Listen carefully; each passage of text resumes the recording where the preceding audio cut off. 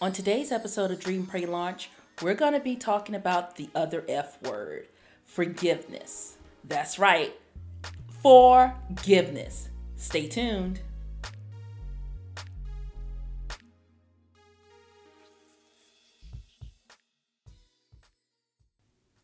Okay, everybody, let's talk about that F word, forgiveness. Forgiveness is hard, guys. I know it is. Forgiveness is that one action that requires you to take hurt, resentment, and anger and replace it with love and mercy and grace. When someone has wronged you, rightfully so, your feelings are hurt, and rightfully so, you know that anger is there for a reason. What forgiveness asks us to do is make a choice in order to replace those feelings of anger with grace. Now, sometimes forgiveness can be easy. Now, most of the time it's easy because of one of three things. One, the person has come to you and said, "I'm so sorry, I know I did you wrong." And they actively make steps to correct that wrongness and to reconcile with you. It may be time where a long period of time goes past, you see things at a different perspective. It also can be distance, where you don't necessarily have to see that person on an ongoing basis. And then, when you do see them because of time and because of distance, you're able to, offer them that grace of healing, of reconciliation, and ready to talk to them about forgiveness.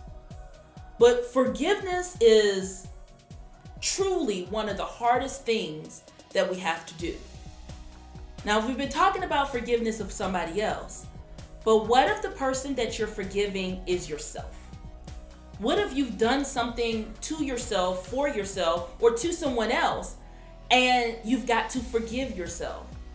I would venture to say that forgiving yourself is probably one of the hardest things that we have to do, because you can't run from yourself, you can't distance from yourself, and even though you apologize to yourself, sometimes the apology looks more like a beat up session. Like, you should have done this, and oh, how stupid could you have been? Or we just say some hateful things to ourselves when we are trying to forgive ourselves or when we've done wrong to ourselves. But if we sit there right there and think about the process of forgiveness, the good news is that God has a plan. He has a plan for everything. And the forgiveness that God put into his plan for others, we can use to forgive ourselves. So I want to read to you Ephesians 4:32 of the English Standard Version of the Bible. And it says, "Be kind to one another, tender-hearted, forgiving one another as God in Christ forgave you." He doesn't expect you to forgive others and not forgive yourself. So God forgives us, then we forgive one another, and in forgiving that one another, aren't you one another? You forgive yourself. You have to offer yourself that grace and accept that grace. So I've been using grace a lot, and we hear it a lot in society, but let me tell you what my definition of grace is.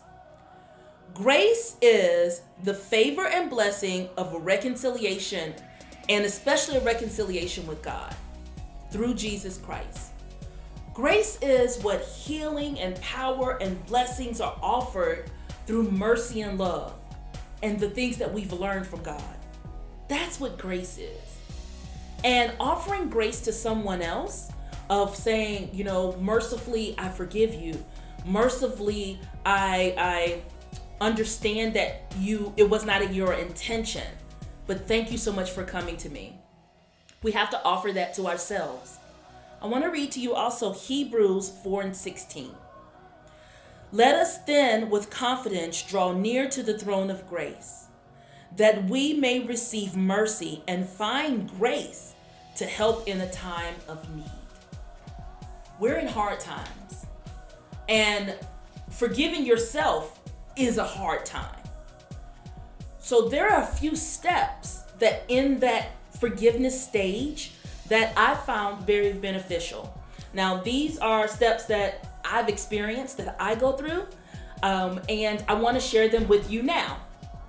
Step number one is I simply ask God for help. I actually say, God, in the name of Jesus, help me to be able to forgive myself. Help me to be able to forgive others. The second thing I do is I truly, truly repent. I ask for God to intervene on that thing that I did. So it may be a promise that I made to myself that I broke to myself. But as we know, God forgives us over and over. And until I get it right, I really need to forgive myself over and over. When I repent against it and call that thing that I did out and that sin out, it takes the power away.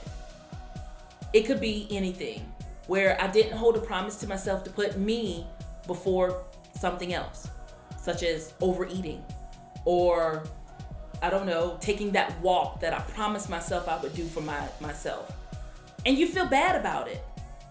So what I have to do is forgive myself, repent, and do my best with the power of the Holy Spirit to not go back to it. The third thing is I learn from the wrong that I did, and especially the wrong I might have done to myself. Whether it's one of the big things that I do is procrastination. So I am a former procrastinator, but I find myself falling into that trap every once in a while. Or I'll learn go back and say, why did I do this? Or why did it happen? And really do some self-evaluation on the root cause to what was happening.